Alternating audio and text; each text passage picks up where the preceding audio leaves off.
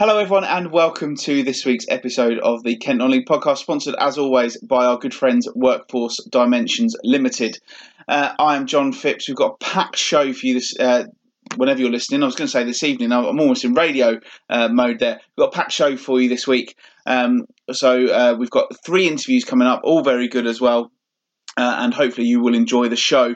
On the line now is a man who is almost 100% indebted to me and my other half for being on the brink of completing a card collection from a well-known supermarket. It's just a shame he's too tight to buy the book for the cards. Matt Gerard, how are you? I am good, but I came back home one evening and the book was on the table, so my wife has purchased the book. So we have got, all we need is number 79 from Sainsbury's Marvel collection but we have got the world's population of swaps. So if anybody's actually keen on collecting the Sainsbury's thing, I'm the man for swaps because we've got hundreds. But yeah, thank you very much, John, who buys a lot of his the best guest house in Eastbourne from Sainsbury's, and he's given us a load of cards. So maximum respect for you there, John. Thank you. That's not a problem at all, my friend. We're happy to have helped you. But what can I repay the favour in, sort of thing? What can I do for you as you do something for me, myself, and my kids? I don't know. I'm not allowed to collect things. I've got space to collect things anymore. So I guess we'll just have to add this one on me, mate. Honestly. Oh, thanks, mate. Appreciate that. Yeah, I'm really pleased to help you out. How about you call it your payment for giving up your 92 of your Wednesday lunchtimes to talk 92, yeah, it's amazing, isn't it? Yeah, I was thinking earlier when I saw the 92, 8 shows away from the 100. What an achievement that would be. We'll have to do something special there. We'll have to do it from the top of the Eiffel Tower or something. Yeah, or I don't think there'd be any interest at all in us doing a live show, would there? I don't think anyone would. No, not at all. Buy tickets to come and see this. Like the Peter Crouch podcast thing. Yeah, or another podcast. My dad wrote a porno. We were doing a world tour, going to Australia, New Zealand, and all that. I wonder. That would be. I don't think. And the live show would show how bad we are at this and how many times you have to recut it and how terrible my language is at times. So that's probably not a good thing. But if there is call for a live show, yeah, we could arrange that. We could come to your front room maybe and record it. Yeah. Or was that a bit weird? Yeah, especially if you lived in the sort of Tunbridge Wells area and you were up for doing it about 7:30 on Monday. Yeah. That's a bit weird, us turning up and sitting in your front room, I suppose, and talking football if we've never met this person before. Well, exactly. But strange things have happened. That's very true. Anything else going on in Gerard world? No, 11 plus is over. So not really. It's in that funny time of the year now, isn't it? So bugger all happens in September. We'll just wait until the end of October for Halloween, then the run up to Christmas, really. So it's September, October, waste of time months. Arguably, discuss. I know your birthday's in it, but yeah. Nothing goes on, does it? Well, I'm not being funny, but my birthday is important, so I think but that's gone now. But what if is it September or October? It's just like it's getting a bit cold, so I'm miserable. But it's not that cold, and you just sort of wind down to Christmas. So nothing. Have I got anything planned? Nothing too exciting. No. Well, I don't know. That's pretty. Well, I've had my holiday, so that was a big sort of curve, and then it's boom. So just basically, it's 18th of September, is it? Yeah. So basically, I'm going to run up to Christmas now. That's it. Well, I'm going on in 2.5 weeks. So you've got something. But after that, again, you've got something to look forward to. But after that, what would you normally do in September after your birthday? Bugger all, wouldn't it? Well, the weather's good, then it'll be rubbish. Normally I go on holiday in September because, you see, I have the luxury of not having children, so I can always go on holiday when the kids aren't at school. So normally, September, about now, I'm on a beach somewhere enjoying myself rather than sitting in a basement office talking to you about football. Nothing exciting. It's my half's birthday on the 1st of November, so I've got that to plan and look forward to. See, but it's not in September and October. Waste of time months. Well, I've still got to plan things. So I get to do lots of nice things in September and October. You're a silly man, Matt Gerard. No, that's right. There's nothing going on, so rubbish. Right. But all everybody cares about now is Christmas. If you go to Tesco's, we're basically, there are the supermarkets apart from Sainsbury's, but Sainsbury's is my favourite. You go down there, they've got a Christmas aisle, so basically it's a countdown to Christmas. Nothing happens in September, October, apart from Brexit. which probably not going to happen anyway, it's just a waste of time months. Well, I'm sorry that you feel that way. Maybe you should have a nice bonfire party or something just to keep yourself going. That's November, you see, so nothing in October. You can plan things that can happen in November, in October. Make October exciting. October exciting. Oktoberfest, but Oktoberfest. Did you know Oktoberfest actually happens in September? Yes, I did know that. Yeah, so see, even October knows it's rubbish. You were going to say a bad word there, weren't you? Yeah, I was. Yeah. That wouldn't have been very clever, would it? No, exactly. But even October knows it's rubbish because stuff in Oktoberfest actually happens in September. There you go. That's my criticism of months. Okay, here we go. It's our 92nd episode this week, and it's a number that's very big in the sport we love, but, well, not in the bits that we cover here on the Kent Non-League podcast. There's the class of 92 who are neither Kent nor non-league, and there's 92 clubs in the Football League, 91 of whom are not Kent, and all 92 of them are not non-league either. Well, it's not 92 anymore, is it? Well, exactly, that's very true. At the current, but normally doing the 92 is a big thing for people. And I know Sam from our sponsors, Workforce Dimension, has done the 92 as well. So well done to him. I also learned very quickly about snub dodecahedrons. But then, wonder of wonders, I discovered that the world's longest place name has 92 letters. Now, if this was a script for the radio show, I would be stitching Matt Gerrard up with having to say this, but I don't have that luxury on a podcast. So, let me tell you about a hill in New Zealand called To Ma Ta Fa Ka Ta Ngi Ha Nga Ka O O Au Ta Mi Ti A Tu Ri Pu Ka Ka Pi Ki Mau Nga Hao Ra Nu Ku Pau K Fei Nu A K Ta Na Ta Hu, or To Mata for short. I'm off for a lie down. Basically, I was always told at school that Llandudno Go was the world's longest road. So basically, they've been living off that for years. And there's a place in New Zealand, I should have pronounced it, as Dunham. It's in the Guinness World Records as the longest place name. And apparently there are even longer versions of it that are used. I genuinely, I had that phonetically, as you could probably tell from my terrible attempt of reading it out. But you should have got one of those computers to do it. You know, Siri, place the longest named person in the world and see if they do it that way. I wonder if that's set off people's phones now you said that. Apparently that's a thing. What, if you say Siri? Apparently. We have had that with Alexa, who don't use the bloody thing. If somebody says it on the telly, it does it from there. And occasionally, randomly, she says stuff. But we've had that conversation about what a waste of time. Another thing, I'm right misery today, isn't it? What a waste of time that is as well. But even though my excitement could be, now because I only got that because we had a new boiler, I could say to her, Alexa, put the heating on. And that could be. That's what I'm going to look forward to in September and October.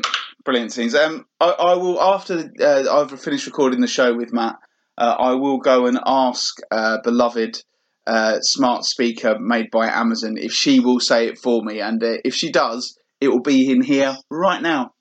What's the longest place name in the world? The longest place name in an English-speaking country is a hill in New Zealand called Tornatul Hakatantahanga Kau Au Otomati Taripukakapaikamaunga Horona Kupakai Wenue Katana Tahu. It means the summit where Tamatea, the man with the big knees, the slider, climber of mountains, the land swallower who travelled about, played his nose flute to his loved one. So that was either Alexa or it wasn't Alexa. Time will tell when I come round to editing this. Anyway, you'll be miserable today. I'm going to blow my own trumpet a bit here because I am a misery. But I did have a very nice evening yesterday. One of my many other jobs somehow ended up with me covering a game at Stamford Bridge last night. And do you know what? It was absolutely brilliant and I really enjoyed it. And I'm back there in a couple of months' time. Looking forward to it. Anyway, Champions League. No, not interested in that today. It's all about the FA Vase, which is where we're going to start this week. A great week for the Southern Counties East League. We're going to be talking to two managers whose sides both went goal crazy. So first up, here is the manager of Erith and Belvedere, Owen Jones, who saw his side thump Oakwood 9-2. A 9-2 win. You don't get many of those, do you? No, not on a Sunday at 3:00. The players' minds and attitudes and all the rest of it that goes with like Sunday football. But no, they were switched on and was up for the game, really. What was it? You say it's interesting. Obviously, you normally play on a Saturday, I suppose. The challenge of playing on a Sunday. How does that affect your preparations? Well, the thing is, we train on the Thursday, and then then it's that sort of time of just waiting, really. So what I have to do on Thursday at training, I'll get them prepared. We talk through some stuff, and then on the group chat, I'll just keep sending messages and get it that way, and just keep, ringing players up and just hoping that they're getting themselves mentally sorted, because obviously we've got players that go to church, but like myself, I'm a minister, I go to church as well, and sometimes I have to go and minister, whatever. But we just got to get on with it, really. And obviously the FA Vase is a good competition, I suppose, and a really good result for you to get through in the style that you did. Oh yeah, I mean, fair play to Oakwood. That, I'm not saying they were a really poor side or anything like that. They came, they tried their best, but we was just on it, really. We really worked hard. I first off, I thought we played into their hands a bit. We was very casual in the way we played, very crab-like football, sideways. The ball was going a lot, and it was very slow tempo. And at half-time, I just said, look, we've got to pick the pace up and thread the ball through more into areas where we can hurt them. And that's what we did, yeah. Is it your biggest win as a manager? Yeah, as a manager, yeah, I would say that is my biggest win. Even when I was doing under-21s at Greenwich Borough, yeah, that is my biggest win. Yeah, and it was very enjoyable too. And in terms of the season so far, generally, I mean, obviously you've just been promoted into the Southern Counties East League Premier Division. You've played 6 games so far, only 1 defeat. You've got to be quite pleased with how things are shaping up. Yeah, to be fair, when we first got the draw for the league matches, I looked at them and I thought, oh my God, there's not a team there that's winnable. Like every team you went through, you go, not like at step 6, I could go, oh, we'll win that, win that, we should win that, draw, it's going to be tough there. But you can't do that. Every game, it's going to be a really tough game, and you're going to have to be on it. So, we have started off quite well. I'm pleased with how it's gone. But to be honest, the truth is a lot of the players in my side, they still got step 6 mentality.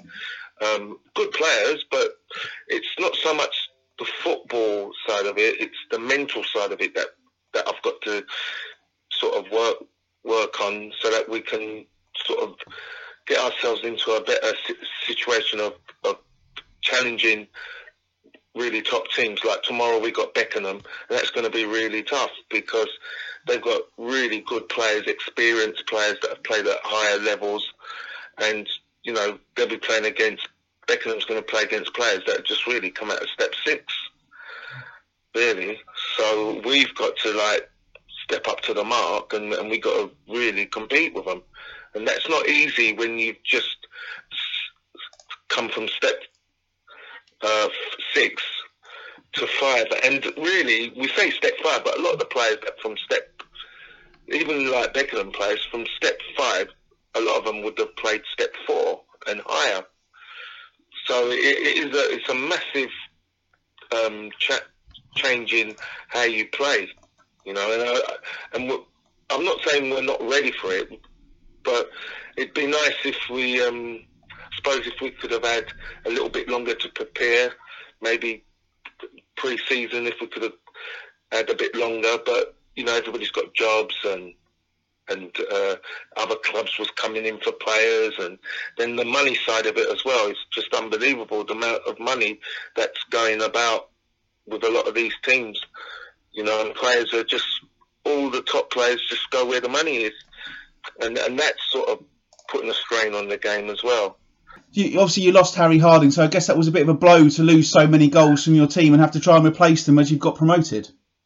Yeah, to be fair, we're doing well, but we need somebody, because of the way we play. We do need somebody like Harry Harding, I suppose. You know, at the end of the day, we can't compete with Chatham Town. All they say is, "We'll give you this," and they're going to go, "Well, no, I can more this at this club," and they go, "All right, we'll give you a bit more on top." And unfortunately, that's just the nature of what's happening in non-league football at the moment, with money coming in like this. So yeah, fair play to Harry. It pays his mortgage, I suppose. So you can't turn it down if you're getting offered money like that. But yeah, we need to replace him if we're honest, and we haven't yet. But we're hoping that somebody will come along that is not too concerned about money. Because we haven't really got. I'm not saying that our players they get a bit of money. It's nothing like a lot of these clubs. This just pays the bus fare really. And the train fare and the petrol, that's all it is. But we're not like one of the top clubs. I just think we've done well in terms as a club, and as we're a family unit, and that's what I preach from. We're a family, and we stick together, and there's a lot of love and respect for each other, and I think that's really helping our football, really, if I'm honest. But I'm not silly. I know a lot of these players have had clubs come in for them and like behind closed doors and that, but they just, for some reason, they've all just stuck together, you know. But Harry Harding is a big miss, you know. He's family, you know. We love him dearly, and we really rate him highly. I think Chatham have had a right result getting Harry Harding in. I don't know about the other players, but at Chatham, but when we played Chatham and we drew 1-1 with them, it was so obvious that they needed him out there, and we just said, thank God he didn't play, because with Harry, he can nick you a goal from anywhere. He's a top class player. And just finally, Owen, the draw's just been made for the next round of the Vars, and you've got Welling Town, so a club that you know well. Yeah, and it's interesting because the manager was at the game yesterday. Do you think he knew? So, the manager of Welling Town was at the game yesterday. Amazing. So, isn't that's fantastic. So, yeah, it's going to be tough. Two teams that like go toe to toe. We're going to have to be, this season, I think we're going to be a lot more smart on the way we play. I thought last year we were a bit naive when we played them. I mean, outplayed them, outclassed them, but they outmuscled us, and fair play to them. Every time we played them, you know, and everybody would say, how the hell did you lose that game? I can't believe it. But football is not just about getting the ball and popping it all around the pitch and looking silky and wonderful. It's about competing. Maybe it might suit us a bit better because of the way we've been playing in Step 5. We know that we're in a battle every game, so it might be that we should come out on top, you know. But they've done well, Welling Town, to everybody's surprise. But it doesn't surprise me with the manager. You know, he doesn't know what he's doing. So fair play to them. Owen Jones, there, interesting character, Matt. Not many people minister / football manager, but regardless of everything else, that is at any level, any result to win 9-2 is absolutely fantastic. Yeah, he was pretty laid back about the situation, I thought, in his interview there. You know, I'd be singing from the houses after managing a side that a good result there. Well, maybe Oakwood weren't the greatest side in the division, but in the FA Vars, it puts down a marker, gives the side a bit of confidence, and we'll go from there. Having Belvedere promoted, arguably, I remember them when they were in the Victor Meldrew South East Wood Division, wasn't it? So they're probably playing at a level lower than they can do. And I've seen Dover beat it. I've been to. Do they still play at the athletics ground? No, they play at Welling, don't they? But I used to play it somewhere else. I've seen them at a ground somewhere from that point of view. So, yeah, of course I play it Welling, because you mentioned that in the interview, didn't you? So, so I think they're probably playing below their levels with their financial problems. But going forward, good result. And hopefully they can have a bit of a run in the competition, and that can improve their league form. Yeah, I mean, it's good for them to go out there and sort of get their name out there. And I know the club, I've had a couple of chats on social media with the chairman who's running the Twitter account, and he's very excited that people are starting to take notice of them. And you know, after a 9-2 win, you can't not but take notice. And, you know, I think when I talk to people about the podcast, I say what I really love about this is 9 times out of 10, when I'm ringing someone up, I'm ringing them up because something good has happened at their club. And Owen there was obviously, you'd say, very laid back about it, but you can't help but be chuffed after a result like that. And it does put a club on the map to have that sort of win. Yeah, I think it probably does. Yeah, whatever level of football, if you're banging in 9 goals, it shows you're doing something right on the pitch there. So, yeah, Erith and Belvedere, we do this podcast to get a shout out to these sort of clubs, and I think they'll enjoy their moment in the sun. Will it go all the way to Wembley? You never know in this competition, but it's a good start for them.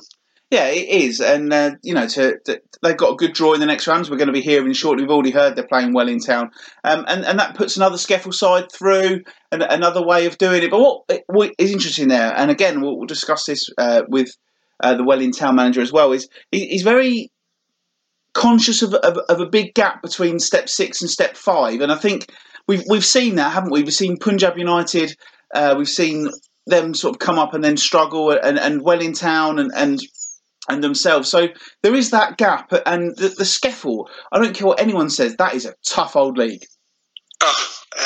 We always have a good laugh. There's goals in that competition, but it is for players who, you know, maybe didn't get to where they wanted to, but they're good players. If you play at that level, you have to be a good player. And going up, and as you said, the professionalism of the leagues go up.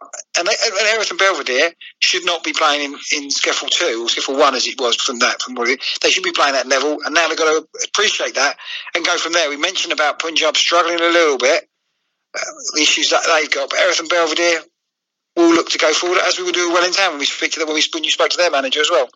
Exactly. Well, we'll do that now, because as you heard, the reward for Erith and Belvedere in the first round proper is a tie against Welling Town. And before the draw was made, I'd already put the feelers out to speak to both of these managers, so it's quite a happy coincidence when the draw pitched them against each other. So here is the Welling Town boss, Danny Wakeling. Yeah, definitely had worse weeks, and had better as well, by the way. But yeah, definitely had worse. I'll start with Saturday in the Vars then. I mean, Arundel had held Ramsgate of the Bostik, whatever it's called now, the Bet Victor League, the week before to a draw in the FA Cup, and then lost in the replay, obviously. I don't think anyone would expect you to go there and win necessarily as much style as you did. No, they wouldn't have done. But we had someone watch them on the Saturday and again at the replay. So we had an amount of information, and we didn't have to tweak too much. It's not, we don't think about sort of what can we do to the opposition as such. We believe in sort of working with 75%, 80% us, and 20-25% Taper and Taylor. If you think there's any weaknesses that you can exploit by virtue of how you play yourself, which is what we worked on the Thursday night training. And I wouldn't have expected 7 goals, to be honest with you, but we did exploit a couple of areas which we worked upon, which is the most pleasing part of the day, to be honest. And then I understand on Sunday you nipped down to Erith and Belvedere. It was probably handy that you did that, wasn't it? Yeah, well, I did the draw myself on Monday, so so yeah, I knew what I was doing. Yeah, very, very fortuitous. But when things are going your way, they go your way, don't they? So I mean, what did you? Obviously, you've got them. It's a while before you play them, but a good tie, I think, for both of you, because it's a team or clubs who know each other, and you'll both fancy your chances, I reckon. Yeah, and they've just signed another player that I've worked with in the last couple of years myself as well. So there'll be half a dozen of them in the side, more than likely. Could be 6, could be 7 actually, that I've worked with before, and I've had the pleasure of managing before. So it'll be a very familiar game. So, but yeah, it's a good side for all involved. I know Owen very well. I know his son George very well. George has captained my side before. So there'll be lots of familiarity, but it'll all be put to side come kick off. How have you, obviously you're new to Welling Town this year, how have you found it so far this season? It seems like a club going in the right direction. It is, and it's probably, I mean, Kevin would admit this too, the chairman, he's got it to where he wanted to get it to, and you know, the management teams previously. but it's sort of flown by the seat of its pants. It's gone 100 mile an hour, and it's got to a level whereby it's far more serious, and there's far more threats, and you're now a smaller fish amongst sharks. So the mentality shift was huge. Massive transition in the summer. Once I came into the club, circumstances before me are down to that. Nothing to do with me. So it's gone a long way very quickly. So it needs a reasonable amount of time just to sustain. Kevin's an intelligent individual. He knows how he's got to where he's got to thus far, and he wants to get here, catch a breath, and make sure we've got a sustainable model as a football club going forward. So been laying down some ethics and principles, which take time, building the right environment, which takes time, and not sort of squandering loads and loads of money, which has been levelled at the club previously, but it's a now more sensible approach, I suppose, which is going to lead to longevity and then catch breath and get stronger and push on again in a couple of years perhaps. But as far as things have gone so far, the lads we've brought in, we've only had one lad stay from last season, which is the goalkeeper Jack Moore, which we're very lucky to have. The rest is a complete new set of players, but in a short space of time of working together, they've really bought in to the ethics and principles that we've laid down. The environment is strong, and they're playing with a lot of belief and a lot of confidence. They truly buy into what's being put before them. And when you get that, first of all, it's going to make you hard to beat because they're playing for something, not just for themselves. And once you get that, being hard to beat, then you can put other layers on top in terms of creativity and talent, and then players are coming to the fore as well. So we're going to have bumps in the road going forward. Though it's not going to be a bed of roses all season, but we're on a nice little climb at the moment, and I'm very proud of everyone's contributions. We've got Owen Jones on the show as well this week, and he kind of talked to me about the difference between step 6 and step 5. Do you think there is that big a gap? Yeah, definitely. It's especially in Kent. I mean, there's still where it come from. It was sort of like an overblown Kent County Premier, wasn't it? Where it started for it. Clubs were accelerated by virtue of ground grading, etc. So there was probably a couple of clubs on playing strength initially. When it was in its inception, it wasn't as strong as perhaps what the Kent County Premier was that was left behind. And I know from experience, having come through the Kent County Leagues again recently, that there's some sides that play in Division 2 West, Division 1 West, that are solid, strong, really, really good sides, good outfits, good players, well managed, well run. They just don't have the facility to go any further. And there are some sides in sort of Div 1 West that would absolutely give teams in Step 6 a battering. And I've seen it. And I've been in the Kent County Club, and we've gone and played clubs of Step 6 level and come off on the right side and thoroughly deserve to win games. So going to Step 5 though, from Step 6, you've got better clubs, a bit more history behind them, solid foundations. Obviously with that comes some finance, because there's more people to go and watch games, and there's more of a club feel. It feels more like proper football in inverted commas. So yeah, it is a big step in my opinion. But so far, Wellington in 7th, and last night to go and win at Corinthian, who so nearly won the league last year and started again well. That's a great result for you. It is, and we'll always remain sort of modest and humble in victory, and won't get too disappointed in defeat either. But we were thoroughly good value for the 3 points last night, and I also felt we actually defended well, played really well without the ball, and didn't actually deserve to concede. Goalkeeper wasn't overly worked. They threw some balls into the box as a team would do when they're 1-0 down at home and then 2-0 down at home. But we sustained that really, really well, and the game plan went to a T. To get that sort of lead and then play on the counter. And we looked threatening when we broke as well. So disappointed to ship a goal because we don't feel we deserve to. But Corinthian are a very good side, and yeah, they took the title to the last day, didn't they? And Clay Valley showed how good they were last year by getting to Wembley as well. So for us to play like that. It was very, very pleasing. And then to get the win out of it, which we thoroughly deserved, top the day off, to be fair. Top the night off. I suppose then it's frustrating that you're on a good run of form and you haven't got a game this weekend. It is, but I'll spin that positively because we've got a lot of walking wounded. We played last night without Hassan, who leads our back four, Hassan Oshilaja, and Joel Thompson is our top scorer, who leads the line up the top end as well. Two sort of powerful, experienced, knowledgeable players that have got kudos in the dressing room. So, with 2 parts of your spine out last night, other lads came in. and deliver the performance to the point where they weren't missed. And that's what every squad needs and every club has to have. So it made the victory and the game plan and everything that happened last night all the more better for them reasons. So we didn't grumble, they were missing. The boys just got on with it and still delivered, which is excellent. So the break will come at the right time for us because we've got quite a few walking wounded. And just finally, you said the club wants to take a breath. So what's the realistic aim for this season? Top 10? Yeah, probably. I'm not really pinning anything on it. It's not about survival. It is about earning the respect as we go along, getting the club recognised at step 5. It'd be like a club coming out the Championship into the Premier League. It is about rubbing shoulders with some bigger clubs and then becoming their peers. Not looking up at them, but becoming their peers. So we'll do that on a game-by-game basis or week-by-week basis.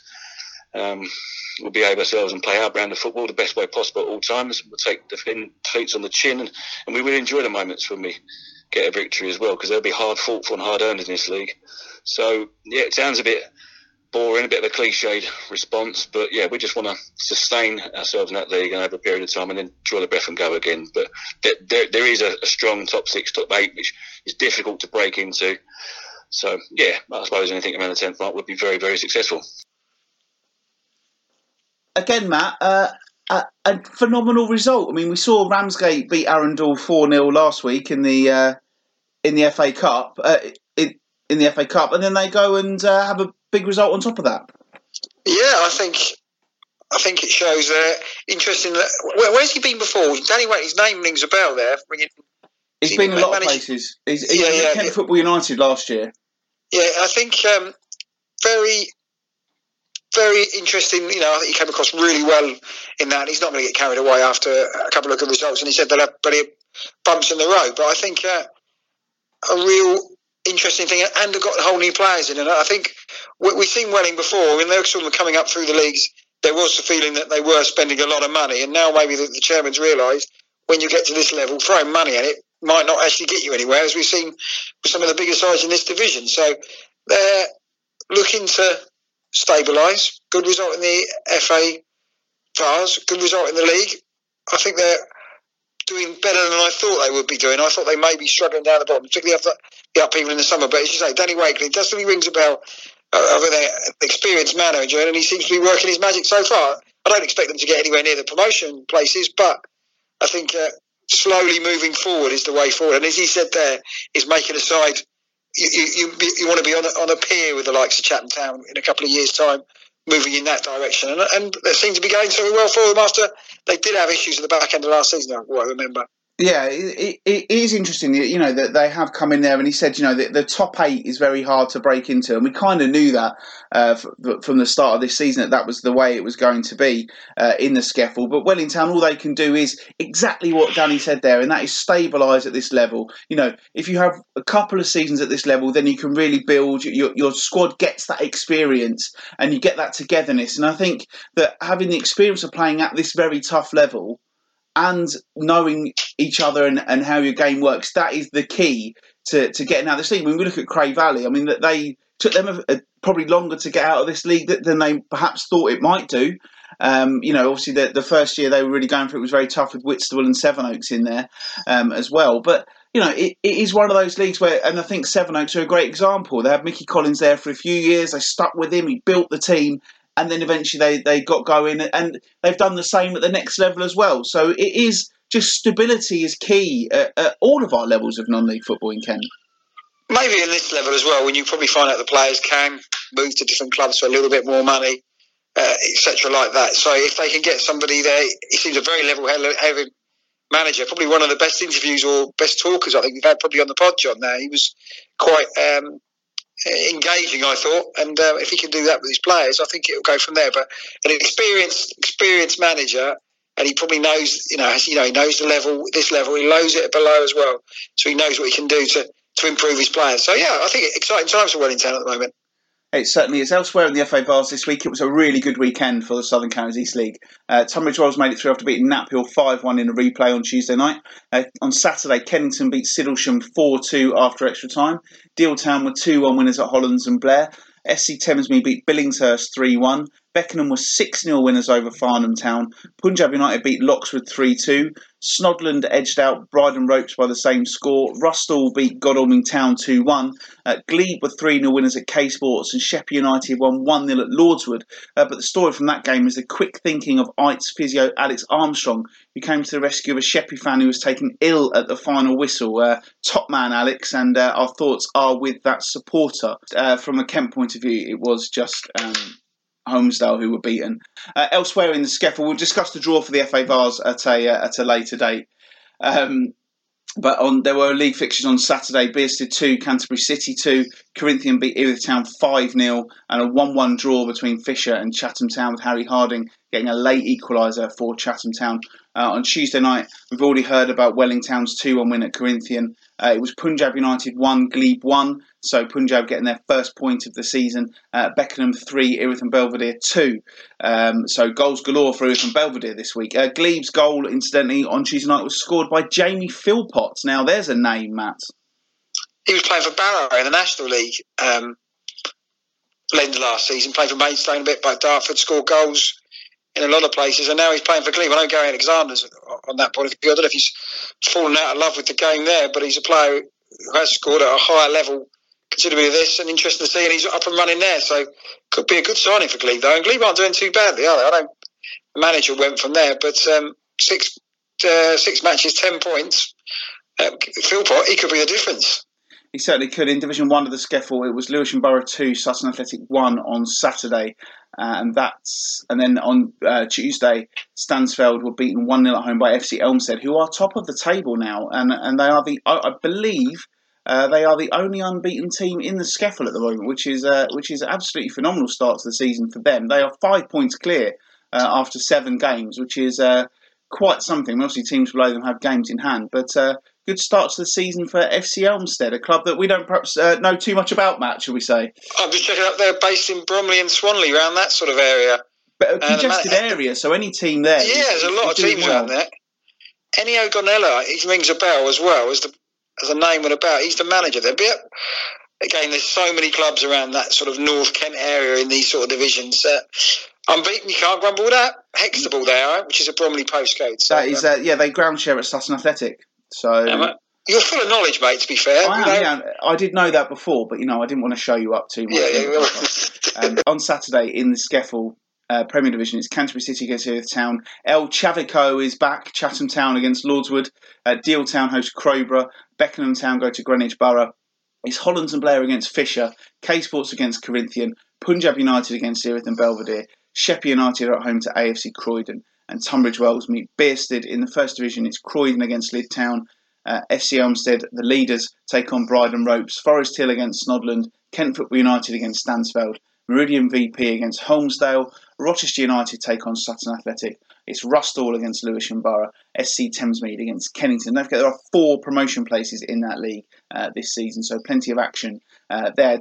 In next midweek, Greenways meet Rustall on Monday night in the First Division. And then on Tuesday, it's Bearsted against Corinthian. Deal Town against Sheppey United, Lordswood against Canterbury City, and Tunbridge Wells against K Sports. And then on Wednesday night as well, there are more games. Does this league ever not play? Greenwich Borough against Glebe, Hollands and Blair against Chatham Town in the Premier Division, Holmesdale against FC Elmstead, and Sutton Athletic against Kent Football United in the First Division of the Southern Counties East League. And as I say, we will discuss the draw for the FA Vars at a later date, but there are a couple of all SCEFL ties in there again, so yet again, could we get a Kent team go deep into that competition? We will find out over the next few months on the Kent Non-League podcast. Let's go up the leagues then to the Isthmian League South East. I think will be a good port of call next. Full programme on both Saturday and Tuesday. We will run through some results very quickly. It was another good win for Sevenoaks Town, 3-2 away at Burgess Hill. Cray Valley were beaten 2-0 by Chichester. VCD Athletic won 2-1 at East Grinstead. Faversham Town won the A2 derby, as I'm calling it, against Sittingbourne, 1-0. Hightown beaten 2-0 at Phoenix Sports. Ramsgate continuing their disappointing start to the season, losing 4-1 at home to Guernsey. Herne Bay were beaten 5-1 at Whitehawk, and it was Whitstable Town 1, Haywards Heath 1. Whiteleaf against Ashford was postponed due to a medical emergency, which meant that the air ambulance had to land on the pitch. at Wildheath. It's been a week of that, hasn't it? But on Tuesday night, Dave Smith at the double as Ashford United beat Sittingbourne 2-1. It was Faversham Town 1, VCD Athletic 2. Hythe Town lost again, beating 1-0 at home to Sevenoaks Town. Steve Watt has got work on his hands there. Phoenix Sports were 6-3 winners over East Grinstead Town. Ramsgate again beaten, lost 3-0 at home to Herne Bay, and it was Whitstable Town 1, Cray Valley PM 1. Obviously, some teams are doing well at the top, Matt, but I'm worried about Hythe and Ramsgate at the moment. I know we've spoke to Steve Watt, but it hasn't been a case of a new brush coming in and sorting things out. Yeah, I think he's brought in a striker, Mason Hughes. I think he was at Welling before, so he scored goals at that level, working to bring players in. Chris Kinnear Jr. has been released, so he worked to get his own squad in. I think maybe a lack of confidence there, conceding goals from that. But Sevenoaks, no disrespect to Sevenoaks, they've done really well this season and doing really well under Mickey Collins. But Ramsgate, the surprise to me, a lady I work with, his husband he goes to the games, and he said they were absolutely dreadful last night. So, and I think this weekend they've got a good FA Cup tie. It could be make or break, maybe for the manager. I think Nick Davis. How long is Nick Davis? When did he get appointed? In the summer, about a year, not even a year. Yeah. So yeah. In fact, you know what? I can tell you, it was appointed just before Christmas because when I rung him up, he was at Winter Wonderland. So that's right.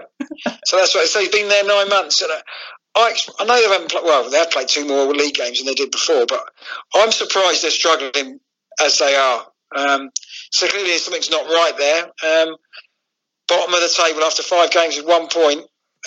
Not good, really, I would say. So I think it could be a make or break week for them this week.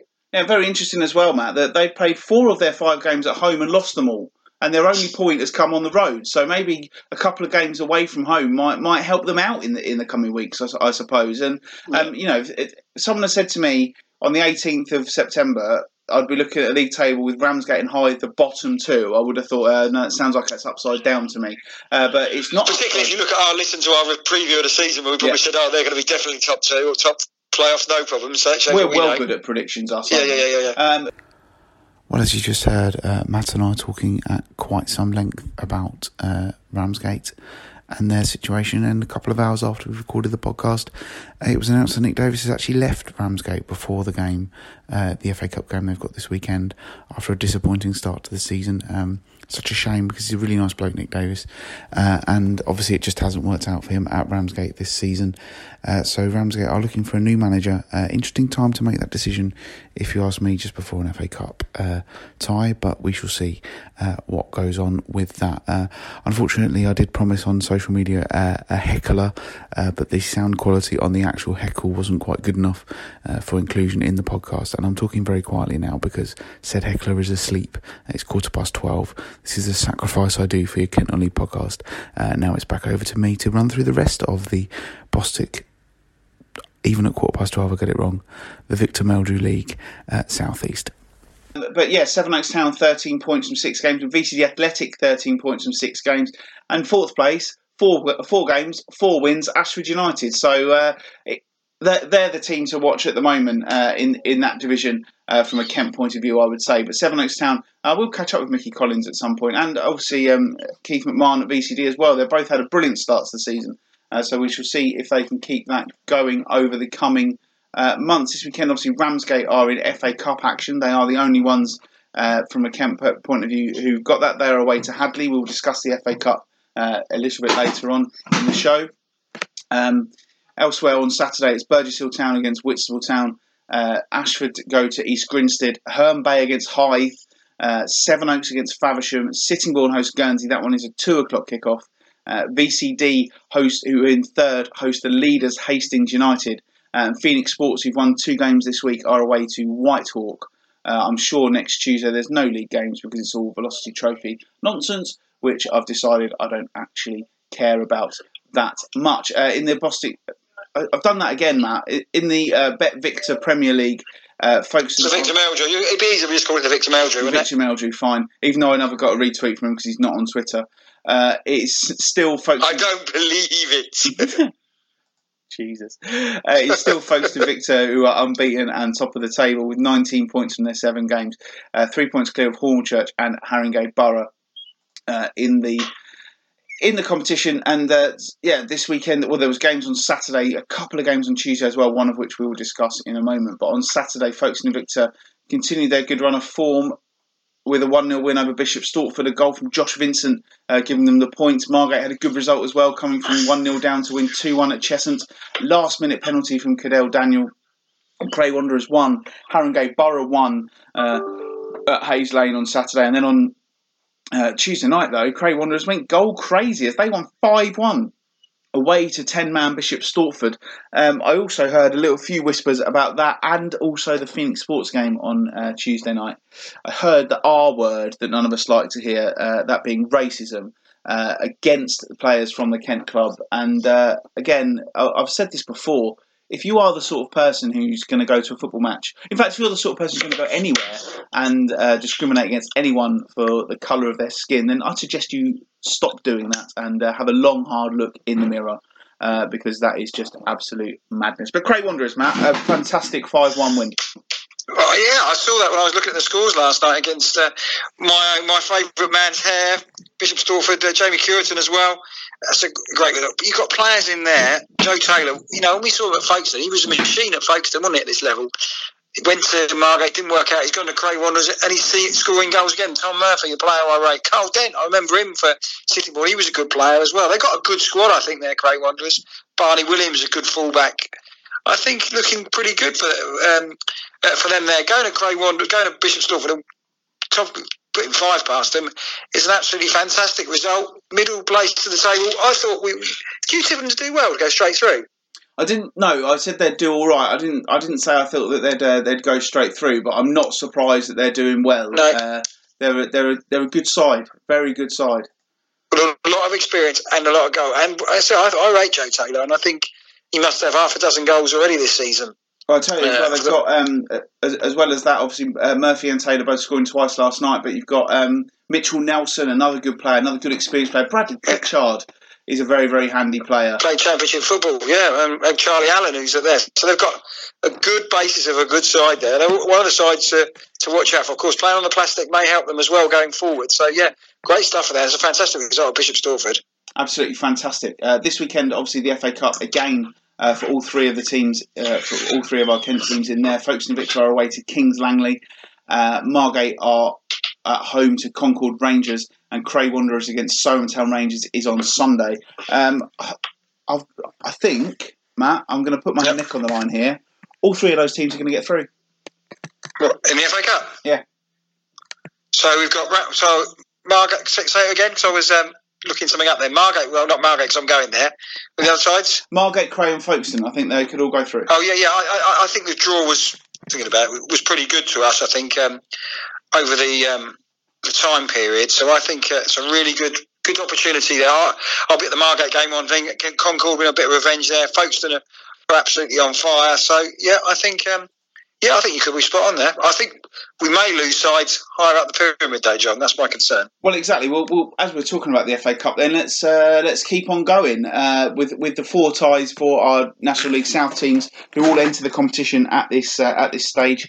The toughest tie probably is Tonbridge Angels, who were at home to Eastbourne Borough. Mentioned him again on the podcast, Matt Davison. 47 years. Since he tells us since Tonbridge Angels last reached the FA Cup first round proper, they played Charlton Athletic that year. But what would it mean to that club to get through? But then they go into the hat and they get a team who they've already played, who've already beaten them from the same division. That is rough, isn't it? Yeah, I think it's. I think over the last few years, I think they've been the draws have not been too good for them. You look at some of the draws we've had in the sides that Ramsgate have got and people like that.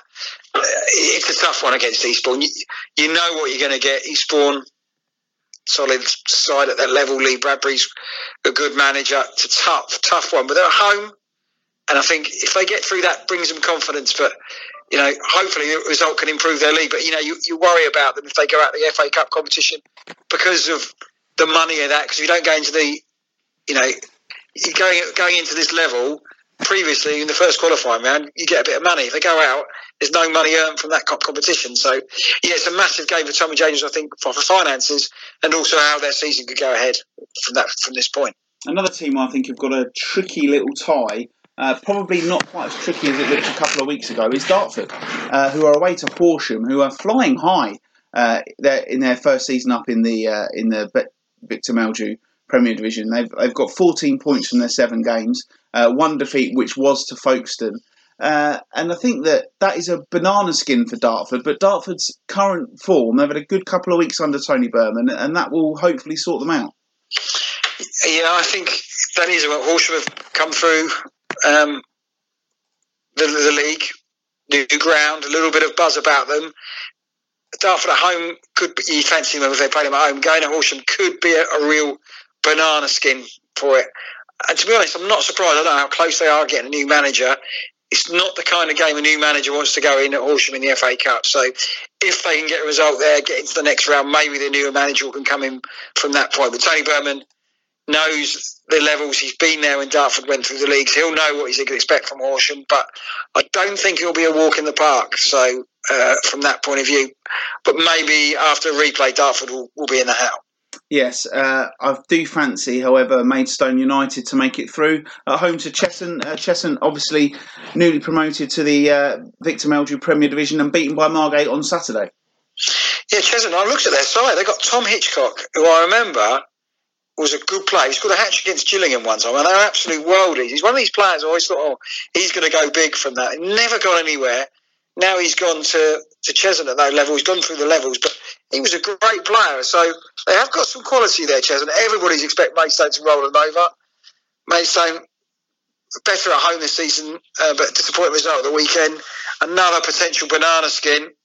I think Maidstone should have enough for it, but again, I don't think it's going to be easy. I think all our Conference South sides, including Welling in this, have got some difficult ties. I think that ties that if you'd have given them to them, they wouldn't have wanted them before they were drawn, if you know what I mean.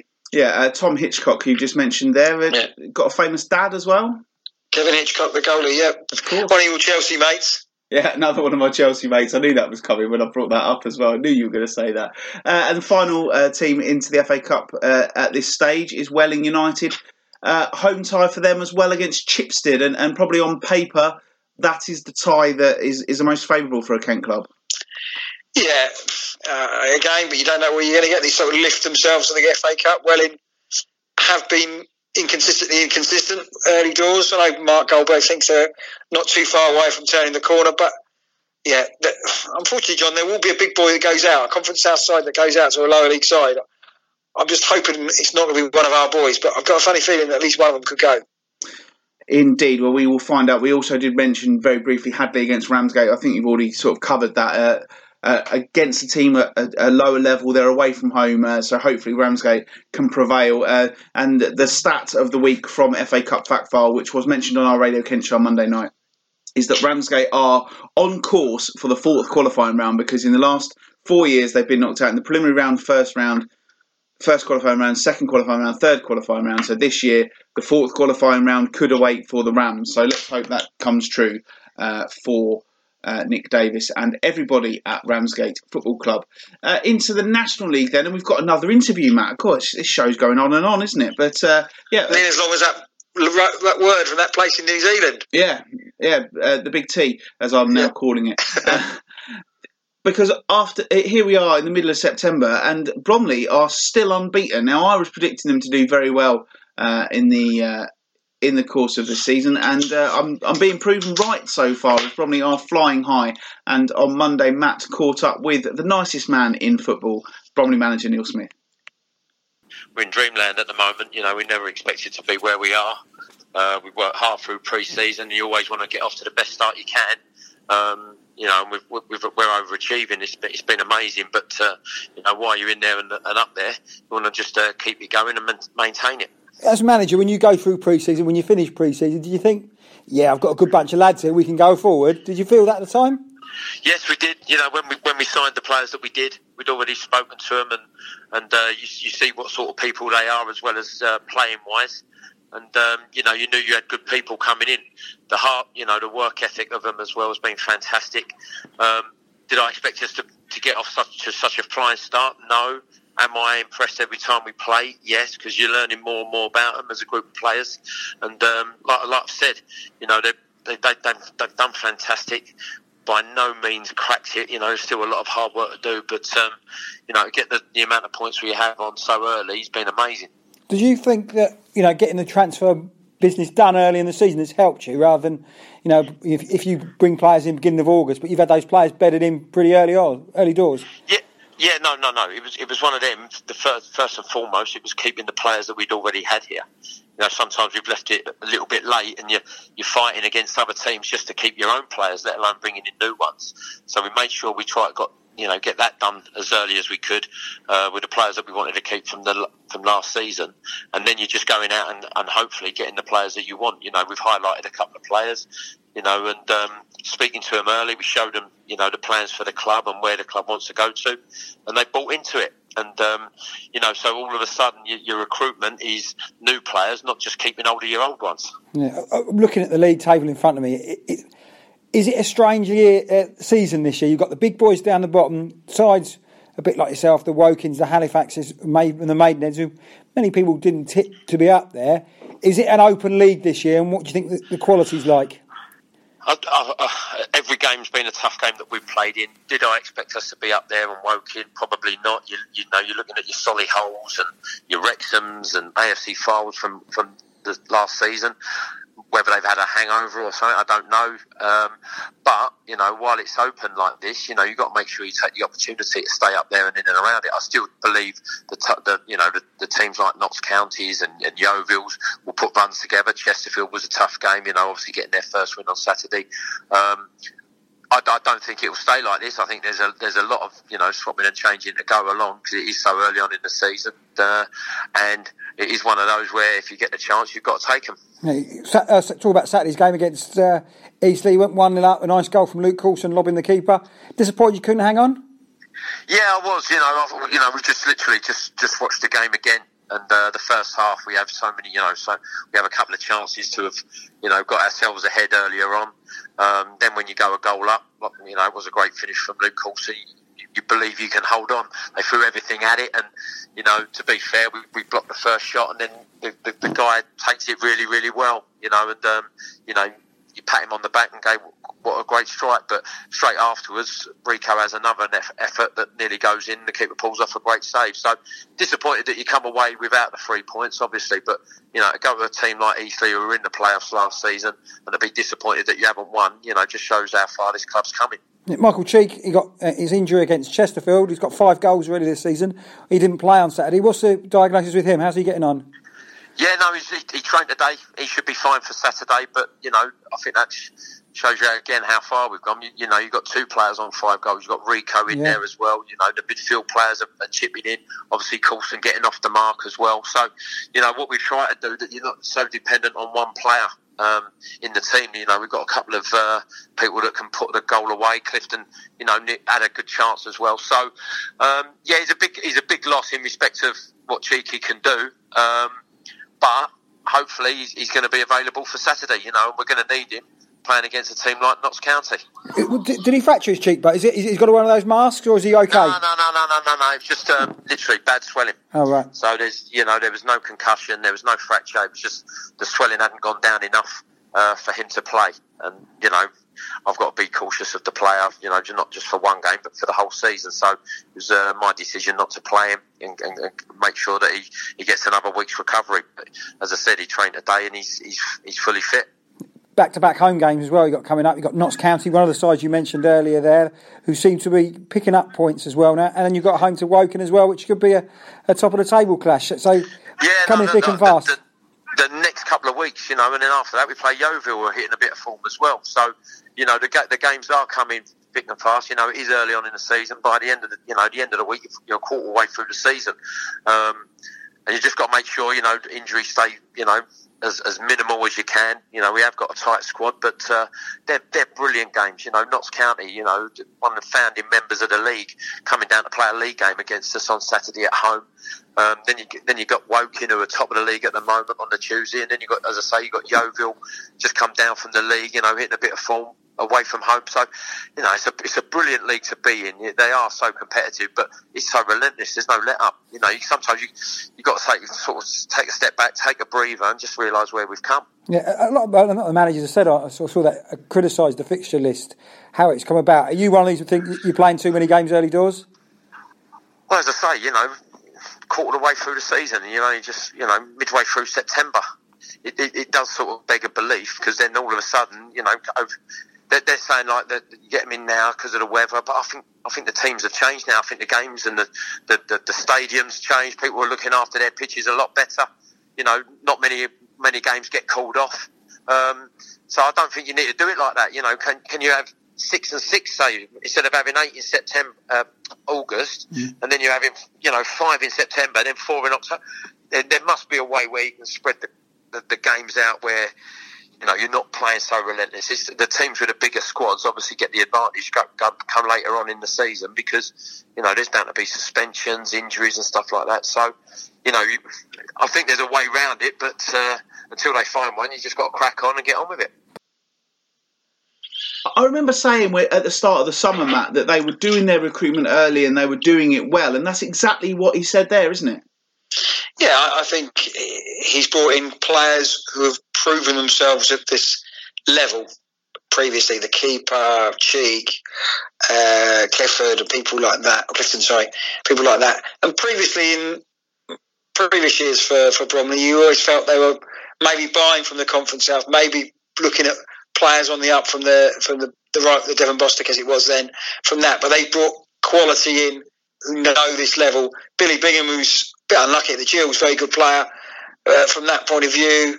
And he had the core base of the team, the Jack Hollands, the Meckies, the Coulsons, so worked really well. And I think they should be delighted with that. Again, some points of it, 3 draws out of the last 4. If they'd have picked up another 6 points out of those games, they'd be way clear at the top of the table. So I don't know if some part of them thinks, could we be doing even better? But 11 games gone, unbeaten, one of the sides up there in a division which I think is going to be tight this year. Doesn't seem to be any outstanding side in there. It could be an interesting season for Bromley if they can keep this going. But got a couple of big games coming up. 6 points out of the next 2 home games, as we mentioned in there, really does put down a marker. And I would then say they would be one of the favourites for the title if they can beat Notts County and beat Woking. They're heading in the right direction. Yeah, that game against Notts County is a big one, isn't it? Because, obviously Notts County are still adjusting to life at this level. But that is the game, I suppose, when the fixtures came out back in July, that was the one game that people would have looked for first, I suppose. So that is a big game. And, Notts County up to 13th, 3 wins, 5 draws, 3 defeats. If Bromley can win that game, that will just keep showing that they are a force to be reckoned with. Well, I think, you look at it at the moment, Bromley are 9 points clear of Notts County, win that, 12 points clear with 12 games gone. Yeah, and I think because Notts County seems to be on the right direction now after a tricky start, I think that will show there. But they're good at home, Bromley. Top goal scorers at home this season. They've got a good basis of a crowd. There's a good rapport, I think, with the fans and the supporters there. So I'm sure there'll be a big crowd there, 2,000 plus. Yeah, a good marker for them. They've drawn 3 out of 4, so I think they'll be a little bit disappointed there. 3 points here. Saying that, probably 4 points out of these 2 home games, Neil Smith will probably take your hands off, because again it will show where they are against sides who are on the up maybe. And I think Woking are overachieving, but I expect maybe 4 points for those 2 games for Bromley. And obviously, as Neil said there, Michael Cheek should be back in the team on Saturday, and you can't underestimate how important it is to have a striker of that pure quality, which is what Michael Cheek is. Yeah, I think he could be the difference come the end of the season. Ebbsfleet, when he played for Ebbsfleet, his record last season, when he got in the team was excellent. He's back to goal play, he's good, his penalty area plays, he's brave. And you've got Hackett Fairchild as well, who's, great link up with them. They've got a partnership going, very quick, good finisher. That could be the difference from that. If they keep Cheek and keep Hackett Fairchild fit, scoring goals. But the only concern is in January, bigger clubs from league clubs may be looking at them, because they are improving week on, week out. So, yeah, exciting times probably, but Cheek's going to be crucial for them. Particularly, the winter months come in, tough games against tough sides, Cheek can make the difference. It was draws all round in the National League on Saturday. Woking were 2-0 up against Ebbsfleet United, but Alex Reid, who's a name who's he's coming up on the score sheet quite a lot at the moment, and Miles Weston's free kick earned Fleet a point at Gary Hill's old club. But any joy Matt Gerrard may have had at Woking failing to win, probably tempered by Dover Athletic also failing to win. Again, the home form, Matt. Is it just your presence that's upsetting them, do you think? Could well be. Yeah, but I think I thought a draw was a fair result. I was quite impressed with Chorley, organised, flat back five, three centre halves. You like heading the ball. Dover haven't got much goal to break sides down. You always felt that they needed a second goal. The only bit of quality got them the goal was Modeste, who's playing very well. My mate Effiong clean through on goal. Only the goalkeeper to beat. I wouldn't have, just didn't feel he was going to score in those situations. He didn't. And Chorley got back into it, and Dover nearly lost it at the last minute with a clearance off the line as well. So, yeah, it is disappointing. But again, 11 games gone, 17 points, 8th place. Could Dover be doing better? I think Dover could have more points on the board than they are, but if you'd offered me 17 points from the opening 11 games, I'd have taken it. So, but they need to find something back because the performance of the last few weeks haven't worked well. And sometimes I put it on the blame on Andy Heston when they had a bit of momentum, he changed the side around, and we haven't really got the performance levels back up as they were at that point. You say that a second goal was what was needed. Why then, as one of Dover's two main strikers been sold this week? I felt that it didn't work between Pavey and Effiong. I don't know if there was a sort of a little bit of tension between them. We saw it the first game of the season when Effiong went off. Pavey came on and didn't shake his hands on that point of view. We saw it at the penalty when Effiong got one at Bournemouth. Basically, Pavey wanted to take it, but he told him to go away, which he subsequently missed. I don't think they're linked up particularly well. They're both going for the same sort of ball. And I think, Dave, I might have mentioned it last week, they needed somebody a little bit different up in attack to maybe run in behind. If you put the ball into Pavey, like they were at the opening games of the season, when you cross the ball in with Pasty and Bobby Joe Taylor, who's been a big miss for Dover down the left-hand side, he will thrive on it. And I expect him to score 15 goals for Barnet because they will play with wingers and get the ball into him. But maybe Andy Heston is thinking, right, we will play with wingers, but maybe rather than whipping the ball in, we'll try and get to the byline and cut the ball back, and maybe they're looking for more of a fox in the box, more of a quicker striker who will maybe play off Effiong from that. So, yeah, Pavey will score goals. Yeah, I think that he scores in fits and starts as well. So once he gets a run in the team, I'm sure he'll do well for Barnet. But if you'd offered me who Dover are going to get rid of one of their strikers, Effiong or Pavey, you know my feelings for Effiong. There is a player in there somewhere. I think it's the right decision, and maybe you'd probably get more money for Pavey more than you would Effiong if you're with me. So maybe it's a deal for both parties that works out. Yeah, Pavey played the second half of Barnet's 2-0 win over Aldershot on Tuesday night. I also note that Jack Powell is at Aldershot now as well, Matt. Having signed for Crawley in the summer, yet to make an appearance for them, and now he's dropped back into the National League. And he's at Aldershot, so... yeah, I was quite surprised he got moved to Crawley, to be honest. I've never been that impressed with him. So went to Crawley. Crawley doing quite well this season, so gone to Aldershot from there. Yeah, I'll be interested. Dover play Aldershot in a couple of weeks, so I think Aldershot will be one of the sides down the bottom of the table. We'll see how he gets on, yeah. But Barnet, maybe Yeovil are the only sides so far, or apart from the top sides, who've got a bit of consistency in the last few weeks, so maybe they're the sides to watch out for. The old big ex-league clubs coming through when you expect it will be the likes of Wrexham and Chesterfield. Maybe it's going to be Barnet and Yeovil coming through on the inside at the moment. Yeah, this weekend Ebbsfleet United play Barrow, and Dover have got a long old trip up to Hartlepool, and then on Tuesday a shorter trip for the Dover Whites as they go to Maidenhead, and Alfie Pavey will be back in Kent as he goes to Ebbsfleet. We've already heard about Bromley's two home games with Woking and Notts County over the weekend. So opportunities for those teams, I would say, but they've got to sort of. I don't know. They've got to make sure that they're picking up the points, because apart from Bromley, that I think I know that you are saying, Matt, that you don't necessarily feel that way about it, but I think apart from Bromley, I think Dover could be doing better and perhaps should be doing better, and they've been unlucky at times as well. And it's just a matter of sorting themselves out. Anyway, we have prattled on for far, far too long this week on the Kent Only podcast. I hope you've enjoyed it, though. It's good. We've had a heckler in the middle of it as well. It's been really good. As always, we are on social media. You can find us on Twitter at Kent NL Podcast, or you can find us on Facebook at Kent Non-League. You can find me on Twitter at JohnPhipps81. There's no H in John. And Phipps is PHIPPS, and even when I say that to people and spell it out to them, they still can't say it right in some places. Matt is at Matthew_Gerard, and he is always worth following. No, well, he doesn't tweet that much, but I don't tweet at all apart from football. I've got nothing exciting to say, sort of things. Well, like no, because it's September and October, and September. Exactly, October, yeah, September. Crap months, yeah.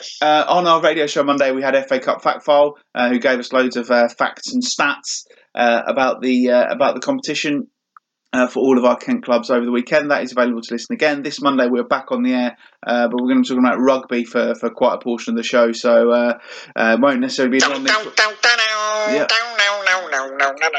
Is that special music? That's what you really love about rugby, that theme tune, isn't it? Exactly, nothing. I've got no. Well, yeah, come on. What is the three? What are they? What's their name? The Roses, is it? That's it. Roses. The Roses. Yeah. Rugby's. I'll be trying to get some of my rugby knowledge up because at the moment it's poor and I've got no real interest. But I've got to change it around. Go on, Eddie's boys. Yeah, woo. So Saturday you're at Margate, did I hear you say? Margate. So a trip to me to see how they get on. FA Cup, we then lost to Concord last season. Catch up with Jay Saunders and get the vibe round Margate. Because sometimes when they win, everybody's over the moon. When they lose, everybody's down in the dumps. But I think it's a good marker for them against Concord. If they can get a result there, you're only a couple of tries away from the first round. Yeah, and away from the conversations that I know we've been involved in, are you going to Maidenhead on Tuesday? I am going to Maidenhead on Tuesday. Right. I'm glad that's all been sorted out then. I will. I could be quite tired because it depends. I might be back late. So but we are going to Maidenhead. We'll have a tough game there because we'll get absolutely bullied, I would have thought. But hopefully we've got stuff in our locker. Might have a new striker coming in. You never know for Dover. Perhaps that may be the case. Anyway, thank you to everybody for listening to this week's Kent Non-League podcast, and thanks to our sponsors, Workforce Dimensions. Thanks to Matt Gerard for giving up his time. Thanks to my cat Ray, who has been in this room for most of the time I've been doing the podcast, and of course thanks to Hayley for her input on the show, which I'm sure you will all agree massively improved it. But thank you most of all to you, everybody out there, for listening. It's been good fun, and thanks to the guests we've had and all. I'm just going to say thank you to everybody who knows me, anyone who's ever heard of the podcast, anyone who's got anything to say. Thank you, everybody. We will see you all next week. John, I'm not interested you share the sandwich with Jimmy Floyd Hasselbank. They're your Chelsea friends. I'm not a Chelsea friend.